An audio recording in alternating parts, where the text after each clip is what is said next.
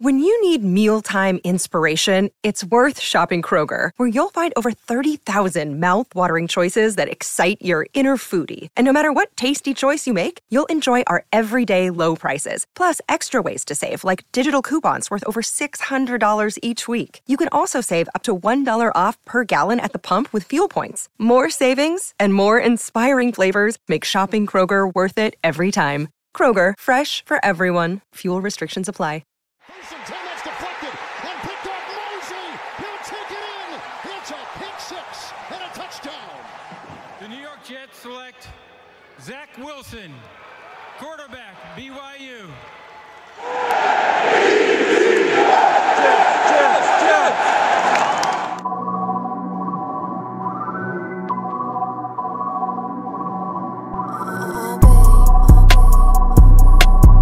What's going on, everybody? Welcome back to the Turn the Jets podcast. I'm your host, Will Parkinson, at WillPaul11 on Twitter, Instagram, and TikTok. Joined by a special guest today, second time on the pod, Rich Cimini, ESPN. Rich, how you doing today?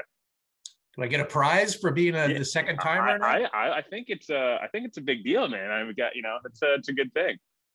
Well, I'm happy to be here. Thanks for having me. Yeah, thanks so much, Rich. And obviously, exciting times. Training camps, pretty much coming to an end here. It'll, conclude tonight, basically with the last preseason game. We'll get into cutdown day, but kind of wanted to get your impression so far of the team. Maybe what you kind of expected going into camp versus kind of what's transpired the first 3-4 weeks here.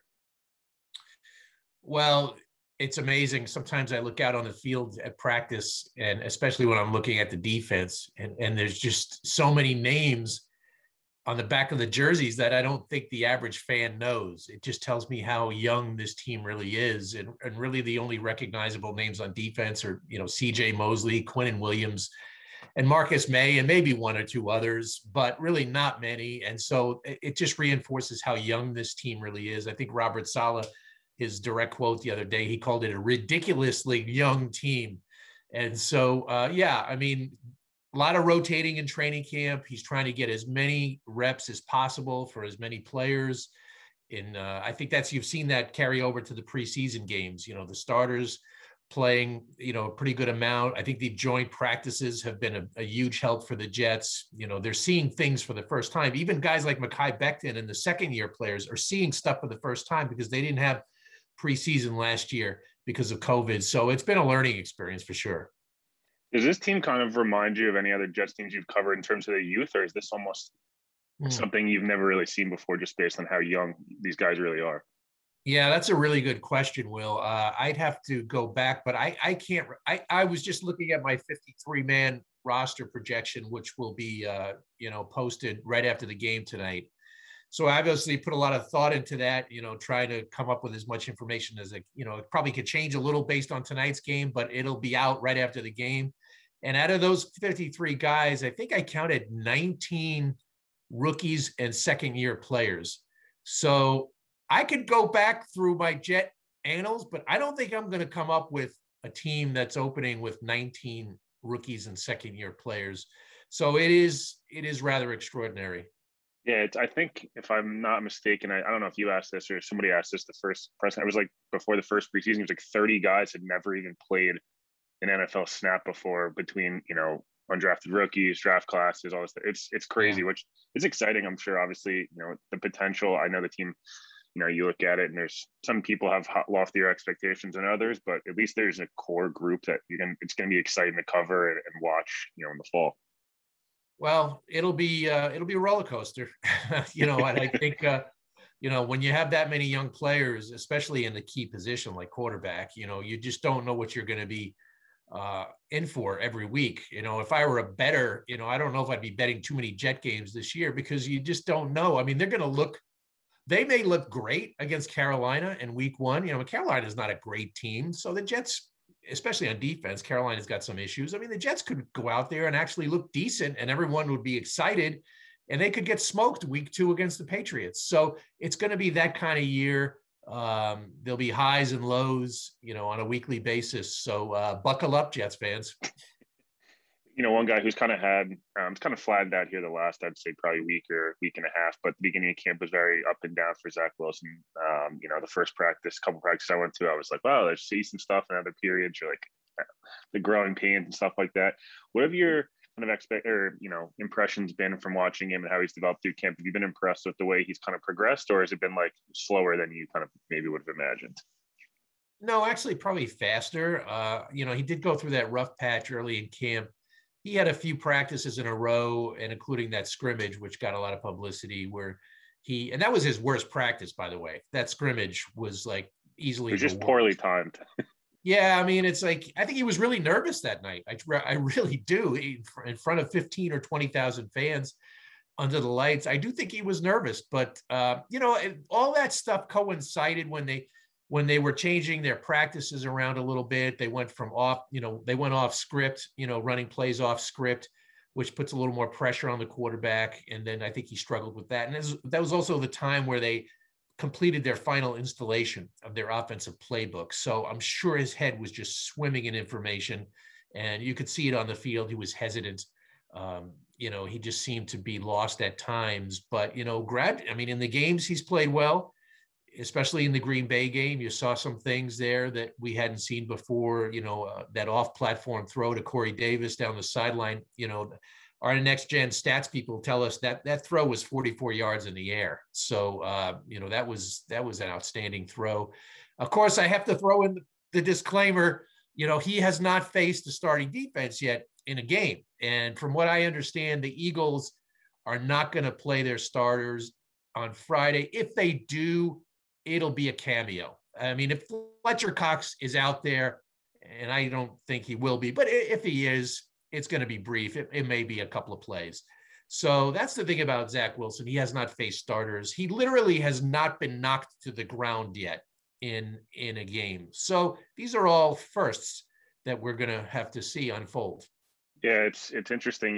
That was a criticism of Zach, not a criticism, but it was like a question for concern of he didn't get hit a lot at BYU. And then last year, especially, and there's a clean pocket. It was like, oh, let's see if he can do it in the NFL. And then the first two preseason games, it's kind of looked the same just because of who he's going against. And obviously he's, missed guys like Elijah Moore and Elijah Vera Tucker, who, and then Kai Becton will not play, obviously, with the concussion on Friday or tonight. How much do you expect Zach to play? I know there's been some people are like, oh, maybe 2 to 3 series, some in a Giants game. Some people, people want to see a half. Some people don't want to see him play at all to get, not get injured. The Mark Sanchez thing still gets in people's head from 2014. Oh, I understand. Yeah. How much would you like to see him play tonight, especially with no starters really playing for the Eagles? I would play him one series and get him out. He's had a lot of work. He's had 4 joint practices. He's played 42 snaps in games. He's taken every first team rep in practice. He's gotten a lot of good work this summer. And so I don't know how much more he's going to see by playing against the Eagles. In light of the injuries the Jets have suffered, and I know you can't play scared because physical is it's a physical game. There's injuries. It's 100% injury rate in football. But still, it's your quarterback. You're missing 2 starters on the offensive line. I would, I personally, I wouldn't even play him, but, I think Robert Saleh is going to play him for a series or 2. And behind the starting line, the starting line as we know it, you're going to see George Fant at left tackle. You'll probably see Dan Feeney again at left guard. So these at least are NFL players who played before. But I would not see a long run by Zach Wilson tonight. Yeah, I'd prefer to just go into week 1 and get everybody healthy. And although they might not be a playoff contending team, I'd like to see at least the young guys that they've drafted and signed the last couple of years kind of come to fruition. I was curious about maybe a few guys. Obviously, we can get into the Carl Lawson thing, but has there been a couple guys that have kind of caught your eye this camp that maybe either you thought I wasn't expecting this, or wow, these guys are even better than I kind of went into camp thinking they were going to be? Let me look at my depth chart here. For me, Corey Davis is the guy that I'm like, wow, he's really shown a lot, at least for me. I expected Corey to be good. He's basically a 1,000-yard receiver last year with Tennessee, a couple of yards short of that, but he's a 1,000-yard receiver. I don't think he's a Pro Bowl type guy. I don't know if he has that kind of separation speed, but he's been very good. And especially, the last couple of games, he's really developed a good rapport with Zach Wilson. But he hasn't really surprised me. I'm looking at surprises here down the depth chart. surprise. You know, I think Ty Johnson's been a surprise for me. He's been getting more reps than I thought. I think this scheme, this outside zone scheme, will suit him well because he does have the ability to, plant his foot in the ground and go upfield and accelerate. And so that's why I think you're seeing more from him than, say, a guy like La'Mical Perine, who's a physical runner, but really doesn't have the kind of giddy up that they're looking for. So Ty Johnson's been a pleasant surprise to me. Tyler Kroft has been. I mean, I didn't expect him to be their tight end one. He has clearly wrestled that job away from Chris Herndon. Not that Herndon really put up much of a fight, but Kroft went through some drops early in camp. I don't want to forget that. He did have some issues with some drops, but he's played well in the games. And so that's been a surprise to me. And, defensively, he's been injured the last, week or so, but I think LaMarcus Joyner will be a surprise for the Jets. He's clearly back at his comfortable position, free safety. He didn't like, being a slot corner in Las Vegas. So I think he's got a chance to add something to the secondary. The corners, none of them has really jumped out at me. I mean, I've been looking at those guys every day, and one day, one guy will, Isaiah Dunn will show something, and then another day, Brandon Eccles will show something, and then they'll have a bad day. And so no one has really put a stranglehold on that. So, Bless Austin and Bryce Hall will be the two starters. And, I think those are pretty much the surprises right now. I mean, Carl Lawson was a surprise. I mean, even though they paid a ton of money, I was surprised with just how quick he was before the injury, and just his get off was really impressive. Yeah, no, I'm on the same page as you. The corners, it's just difficult because there's so many young guys and there are a lot of late round flyers. And it's like some of the practices I've been at, Eccles looks awesome. And then there's other days where he doesn't have good day. Like you mentioned, he doesn't have good days. And then you'll have, it goes on and on. So that's going to be obviously a position and, it's going to be a lot of learning that way. And then with Hamza and Sherwood too in the middle, like I think there's a lot of upside there, which is nice. And I think it'll be fun to watch. Sherwood was the guy who was like, Mel Kiper was like, he's the hardest hitting safety in the draft. And, obviously he's going to be playing Sam linebacker, which is a little different than playing safety. He's had an interesting, not only he goes from safety to linebacker, but they were playing him at Mike linebacker all training camp. And, he was calling, he was the second team. He was, the backup Mike linebacker. And then all of a sudden Jared Davis gets hurt and they're switching him to the Sam, to the strong side. So it's another adjustment for him. He'll probably be on the field a lot, because they're going to play, your traditional 4-2-5 when they're in nickel.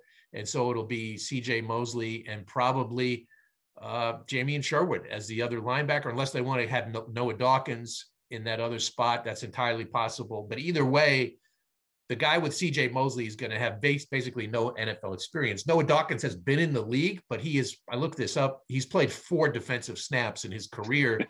So they are incredibly young and thin at linebacker. I would suspect they'll bring in a veteran before this thing is over.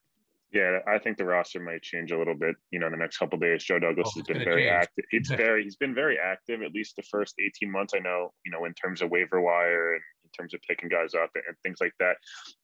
Obviously I don't want you to have to give too many, names and then people be like, oh, Rich told me they were going to get this defensive end. But is there any edge names that stand out to you that maybe, a trade of like a 4th, 5th, 6th round pick, a Derek Barnett or Granderson from New Orleans, guys like that stand out to you that the Jets could maybe take a flyer on a young guy to help replace Carl Lawson and Vinny Curry, obviously, who's out for the year now as well.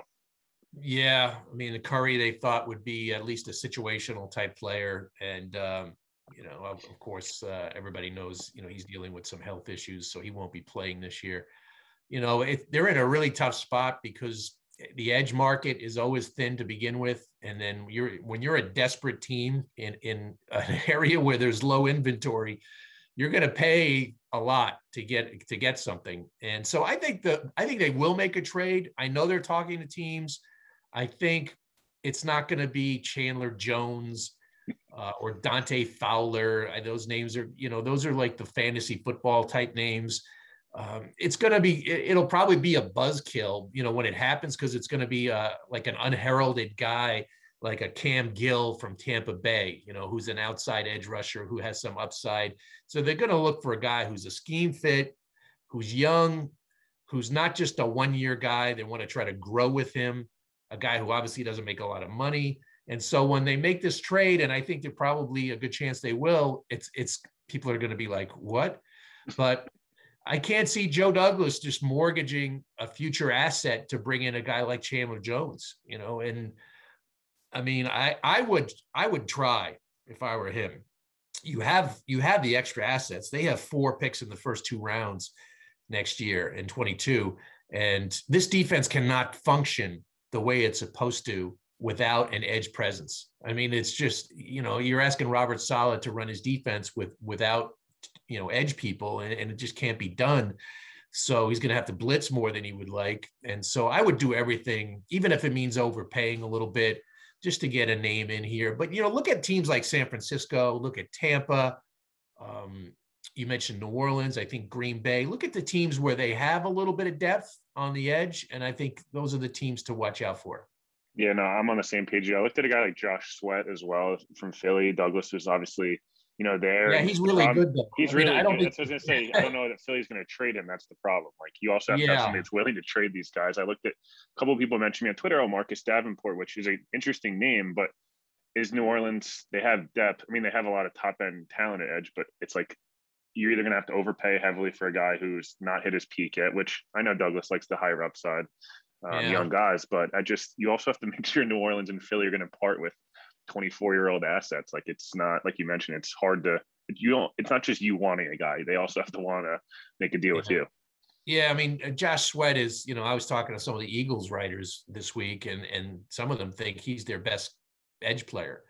Now, Barnett's an interesting name. Obviously, Joe Douglas's fingerprints were on that draft decision for the Eagles.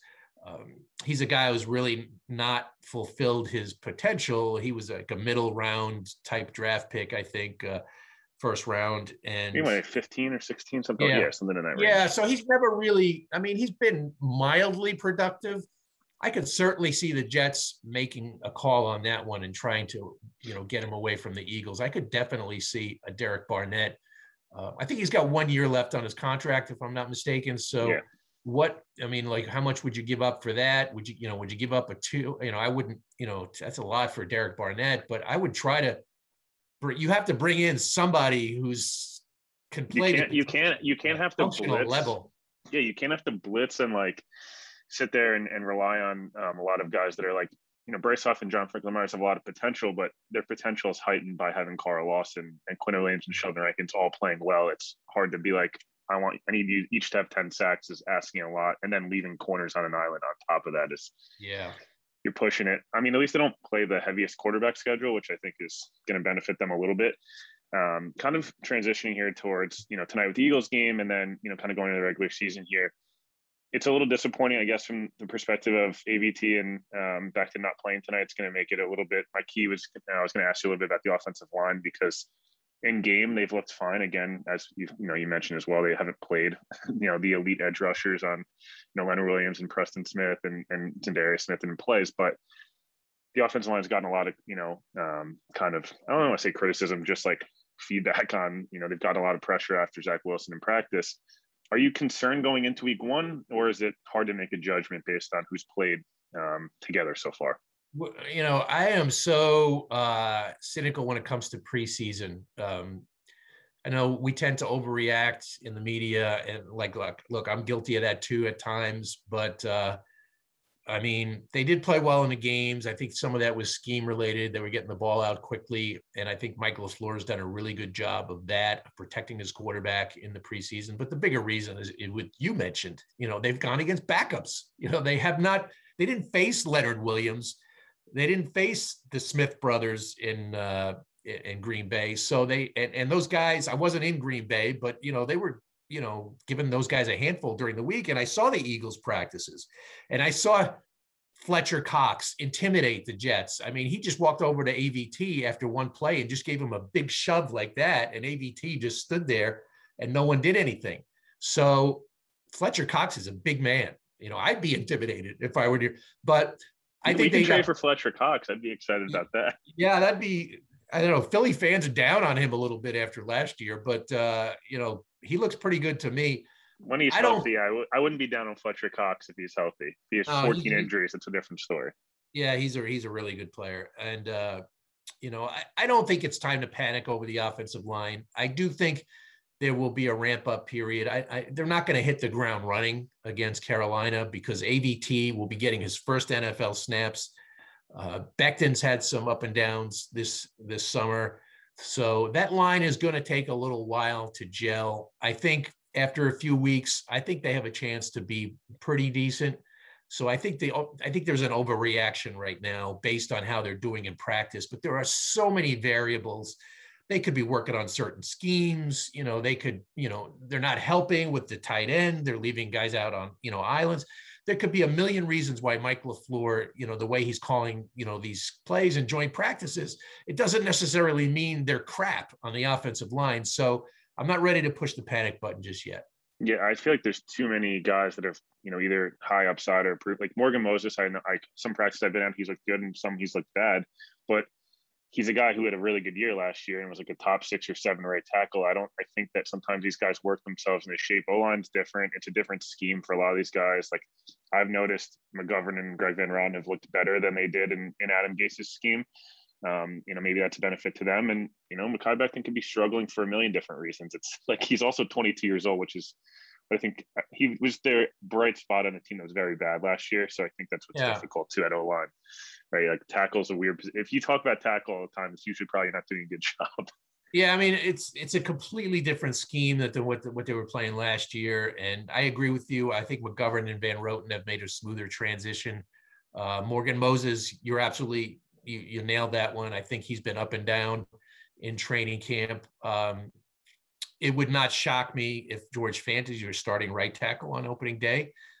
I think most people assumed right when they signed Moses that he was the right tackle, but people at the Jets were telling me, don't jump to that conclusion.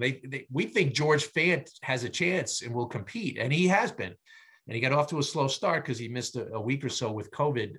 So that one's kind of up in the air. As for Becton, I think a lot of it is scheme related. It is not like weight related or conditioning related. At least that's what I've been told. I think he's just struggling with, this is a movement scheme for offensive linemen. You have to be able to move horizontally. You have to be able to get to the second level. And it's not just stand there and maul your guy like he did last year a lot. So he's going through a little bit of a struggle right now. And, it's showing up. They're clearly not thrilled with him because Mike LaFleur called him out last week in Green Bay, which stunned me.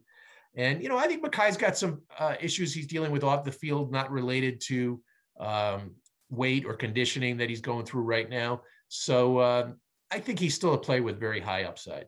Yeah, it's something Charles McDonald said that he saw it last year practice. Even Jordan Jenkins gave him trouble during his rookie training camp. And then he slowly kind of progressed. And by the end of camp, he kind of hit the ground running week 1 and it was kind of all forgotten. So, maybe some guys are just also practice first game players. I've noticed, I don't know, I was much better in games than I was in practice. But I guess everyone's kind of different in that sense. And again, a 22-year-old lineman they're dealing with other stuff and there's a new scheme, you expect bumps in the road, but I'm not worried about him long-term in any way, shape or form, obviously. As long as he keeps himself in good shape and, the injuries, the foot might be a factor still as well, but he has practiced. He had, until he had the concussion the other day, he didn't miss a rep. He was out there every day. I think he probably doesn't practice every day. Like Jordan Jenkins, that's a great example. I mean, he's not as gifted as Carl Lawson, but Jordan Jenkins goes 100 miles an hour. He plays hard. And I think Mekhi is learning that even in practice, guys go all out on every play. And I don't know if he does that. Yeah. So I think he's learning that, you have to practice hard as well as play hard. And like you said, he's 22, he's going through a stage of learning. And I think he'll be fine in the long run. One more just training camp question, then we just get to the season quickly. But Robert Saleh is a guy who, all the clips of him in San Francisco, everyone just fiery, headbutting guys on the sideline. He's jumping over guys on 4th down stops and the whole thing. And then when I watched him in practice, he seemed very calm. It was almost like a teacher, just from what I saw. I mean, this is obviously I've only been a X amount of practices, but you just kind of felt like everything was excited, but it was kind of a tempered excitement. Have you noticed that, or is that something that maybe on game day he kind of flips a switch and it's like the Robert Saleh running the stairs guy kind of comes out. Is that how you kind of see it? Yeah, he's still running the stairs. He hasn't changed that routine. Picture of his calves was impressive, so he's obviously doing something right. Yeah, I think, it's a good observation. He's pretty stoic during practice. I mean, I think beforehand, talking to players, when they're warming up, he's fist bumping them and so forth. And if anybody's heard any of those mic'd up segments that the Jets have posted, he's very energetic. But on the games, everyone told me about him. Like, I talked to people who played for him and knew him. They said during the week he was really calm, and then on Sunday it would just come out. The passion, the energy. When something went well, he just got really excited. And so that's certainly been the case here. But we haven't seen that game day excitement yet, and I don't know if we will. I mean, when you're the head coach, it's different. You got a million things running through your mind. You're flipping back and forth between on your headphones between the offense and the defense, and you got your trainer whispering in your ear saying so and so's got a hamstring. There are a million different things going through a head coach's mind on a game day, and so I don't think we're going to see Robert Saleh chest bumping any players like during the game. Maybe at the end of the game if they secure a victory, but I don't think we'll see that side of his personality during the game. That makes a ton of sense. Yeah, I think it's kind of an underrated just like aspect of being a head coach versus you're worried about so many different things, and you're worried about all 53 guys, your entire coaching staff, and on every single snap, as opposed to like, you're watching the offense, but you're also scheming out the next drive defensively. So obviously kind of getting the season 2 weeks away here or thereabouts before Carolina. And then, there's the QB controversy in New England with the COVID stuff, and and Miami's going through their own stuff, and Buffalo's got their own COVID issues. So the whole division, I feel like is it's Buffalo's division, obviously, and I feel it's like Miami and New England are the teams competing, for second. But how do you see this division kind of playing out, at least as we stand here on on August 26th or 27th? How do you see the division playing out? Is Buffalo for you and then everyone else, or can you see Miami and New England making a jump? I think New England will be back a little closer to what they normally are, depending on how that quarterback situation plays out. If they go with, I think Cam Newton will be the starter, the opening day starter, and it'll be his job to lose. And I do think at some point they'll go to Mac Jones this year. You're probably going to take a step back when that happens, but that's such a good coaching staff that I think they can manage that. I think New England will get back. Buffalo will still win the division. I think New England will come in second. I think Miami might be in for a little market correction last year. I think last year they were a product of their schedule. Last year, I think they beat only one team that had that finished with a winning record last year. So I think there's that weird Rams game during there was like a hurricane the day before that weird game. Goff just threw 4 interceptions. Yeah. So I could see. I could see Miami coming back a little bit, and I think the Jets will come in fourth. I mean, that's just the reality of the situation. The Jets just don't have the talent that these other teams have, and if somehow they finished out of the basement, I think it would be a tremendous coaching job by Robert Saleh and his staff, but I just don't see how. How, like, in terms of I don't want you to have to give a win prediction because there's still there's 2 weeks to go and things could change, but where's that win total do you expect in between? Is it like 4 to 6? A lot of people are in the 6 to 8 window. I think with Carl Lawson healthy and Jarrad Davis from day one and all these guys, I think they could have, if they got really on a good roll, they could have maybe got to 8 or 9 wins as the ceiling. I think, in my opinion, it's more 6 or 7. Between 5 and 7 feels realistic. Is that kind of where you're in, or do you?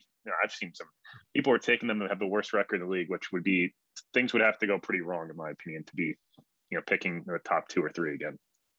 Yeah, I think like Houston and Jacksonville will probably be down, in that neighborhood. I had the Jets at 6-11 before training camp started, so I haven't made a final prediction yet. But that Lawson injury really is concerning. Just because of the how good he was playing, the nature of the position, the importance of it to Robert's scheme. So, and just the fact that they're thin there and they don't have an obvious replacement. So that is concerning. And those young corners that's concerning. And so I don't think I'm not going up to 7 wins. I can tell you that. I would probably maybe go down to 5-12. If they won 7 or 8 games, I think it would be a really good accomplishment, you know, considering where they were a year ago. I could see them going down to 4. I mean, if Zach Wilson struggles and the defense is going to struggle. I mean, this defense is going to have some days where they look like a sieve. I just don't see. I mean, Quinnen Williams, it's going to take him a couple of weeks to get going, but I think he and Sheldon Rankins inside could do some damage. And so that's a good thing. They could try to build off that. I think CJ Mosley is going to have a good year. I think he's going to come back and surprise a lot of people. And I think Marcus May is Marcus May. He's a solid guy. But other than that, I just think there's going to be some long days on defense. So I can see this team, you know, probably in the 5-12 neighborhood. If I'm feeling really generous when I have to make my pick, maybe 6. I'll stick with 6-11. I've been on that number the whole time. But yeah, this is just going to be one of those transition years for the Jets. Yeah, I think of the exciting thing for me, at least, and I know we kind of mentioned this at the top, but it's a transition year in a way that, like, last year kind of felt like a transition year, but it was like really difficult to watch and I'm sure to cover. This year feels like it's exciting because at least there's a young quarterback that, you know, is going to be here. And it's like, if Zach Wilson's the guy at the end of the year, I think the season's a win. Like, I know that sucks as a, you know, probably to hear. It's like there's 17 games and we don't want to hear about losing, but if the Jets have their quarterback, that's a huge deal. Like, I don't think people, if you have the head coach and the quarterback for the next 4 or 5 years, at least, now you can really build towards 2022. And then the one thing I wanted to, you know, kind of just ask you about quickly is there's a lot of these different situations kind of going on in the NFL. Is there kind of an indication from the Jets of, like, I know they don't, you know, I don't have to get not political with the vaccine and all that stuff, but the Jets are pretty much up to date, right, in terms of kind of the COVID stuff, because we've seen a couple of breakouts here in Minnesota and, you know, Washington and Tennessee was pretty bad yesterday, I guess, with 9 guys. Is there any indication with the Jets that they're good to go with kind of vaccines and that type of stuff? I don't think they're 100%. They were I think early in training camp, they were at maybe 82 or 83. They were really close. They were at about 92%. They had maybe 5 or 6 players at the beginning of camp. I think some players came to camp and got vaccinated once they got to camp. I don't think they're at 100%.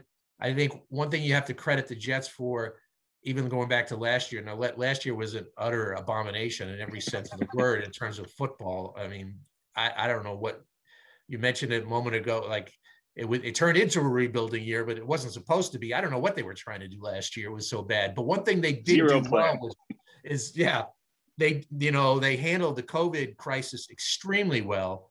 They only had 1 positive last year during the season, and that was the very last week of the year where Michael Pirine, you know, was positive. And so, you know, George Fant was the only one this year so far. You know, he is vaccinated now, and he was not at the time. He was in between. He had one of the vaccinations, not the second. So, you know, I think the Jets are really on top of that. You know, I think the people they put in charge of handling that internally have done an outstanding job. And so they've been good. I mean, it's really, they've done a really good job with that. Last quick thing I wanted to ask you about, I meant to ask you about this before. Kicking's been an issue for the Jets for a long time. And frankly, like, I mean, Nick Folk had the year and Jason Myers, but it's been an issue. And I know it's a huge deal. No one wants to hear about kicking, but it is the difference a lot of times between the Jets winning 4 or 5 and 6 or 7 games could be, you know, those 1 possession games. Is Matt Amendola starting kicker for you think, or is it somebody that maybe they pick up, you know, that gets cut, you know, in the next 4 or 5 days here? Yeah, they really like him. He's got a big leg, and it's pretty jacked up. It's a little Steve Weatherford like.